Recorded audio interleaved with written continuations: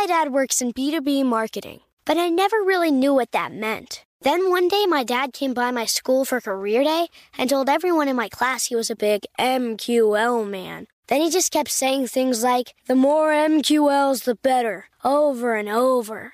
My friends still laugh at me to this day. I think it means marketing qualified lead. One thing's for sure. I'll be known as the MQL man's kid for the rest of my days. Why couldn't you just be a fireman or a lawyer? Why? You ruined my life, Dad.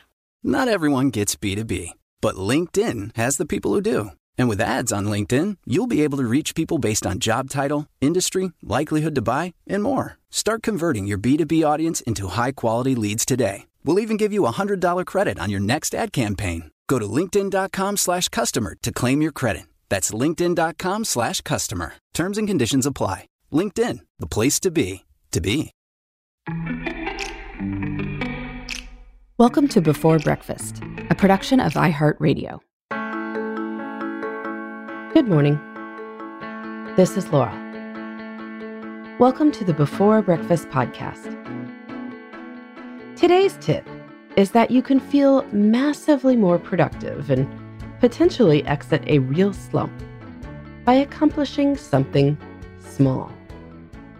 Indeed, in many cases, it is better to aim small and succeed than to aim big and risk losing momentum. So when I am feeling tired, but I'm trying not to just scroll around on the internet, I often read decluttering or personal finance books. Don't ask me why. These are just two topics that I find mildly interesting, but aren't usually that challenging to read. Anyway, I know that people who pick up decluttering or personal finance books are often looking to tackle big problems. Their homes look like something on Hoarders, or they are in debt and living paycheck to paycheck. Ideally, folks would like to end their decluttering or personal finance projects with pristine and organized homes and with millions in the bank. And that would be great. But when you set that as your goal and you are starting from chaos, you are going to have to change a great many things. And that can be overwhelming. You take everything out of a closet to organize it. And then life intervenes, and you have to do something else. And now you just have a messier space, because everything that was in the closet is in the middle of the floor. In the personal finance realm, things can get even dicier as people do stupid things like investing their limited funds in crypto in the hope that they will get rich quick and be able to solve huge financial problems. So that is why the most useful books recommend starting small. Don't try to clean the whole house. Just do your dishes. Just organize one drawer. Or in the case of your finances, you might just cancel one recurring payment. You might pack your lunch one day, or pick up your weekend's entertainment from the library on Friday and enjoy that instead of going out. You might agree to pick up a few extra hours of work just for the next 3 weeks. You choose a project you can complete in a small amount of time, and then you celebrate your victory. And sure, it is small, but tomorrow will be another day, and on that day, you can tackle something else that is small. Eventually, all these small things will add up to something that is not so small. Maybe you have 60 drawers in your house. If you are patient and you tackle just one a day, in 2 months, you will have gone through all those drawers. Maybe in another month, you could have tackled every shelf in every closet. In another 2 months, you could have tackled various spots like your bedside table, one hook in the mudroom, one box in the hallway. In 6 months, you would have an organized and clean home. But if you aim for big, hairy, audacious goals all at once, you will just wind up with that pile of stuff in the middle of the floor.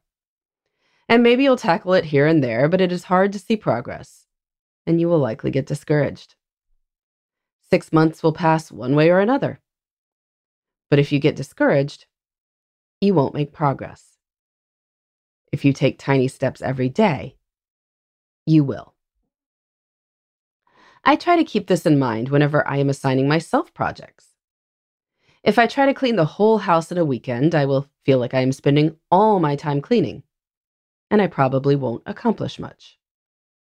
But if I aim to tackle just my bedroom or just my closet, it will likely happen. Indeed, accomplishing something small can pull us out of a slump. If you are feeling unproductive or like you are not getting much done, do something you know you can get done. Organize your junk drawer, clean out your fridge, or cancel those subscriptions you're not using. No, it is not huge, but it is doable. And when we teach ourselves that we can do things, we start to have confidence to do more. Tackling something small eventually allows us to do things that are big. In the meantime, this is Laura. Thanks for listening. And here's to making the most of our time.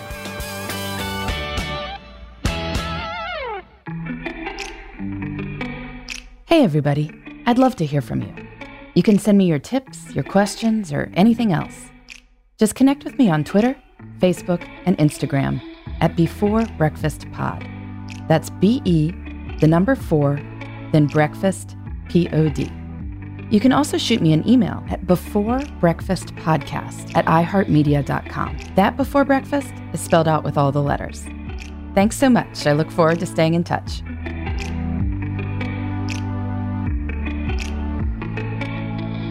Before Breakfast is a production of iHeartRadio. For more podcasts from iHeartRadio, visit the iHeartRadio app, Apple Podcasts, or wherever you listen to your favorite shows.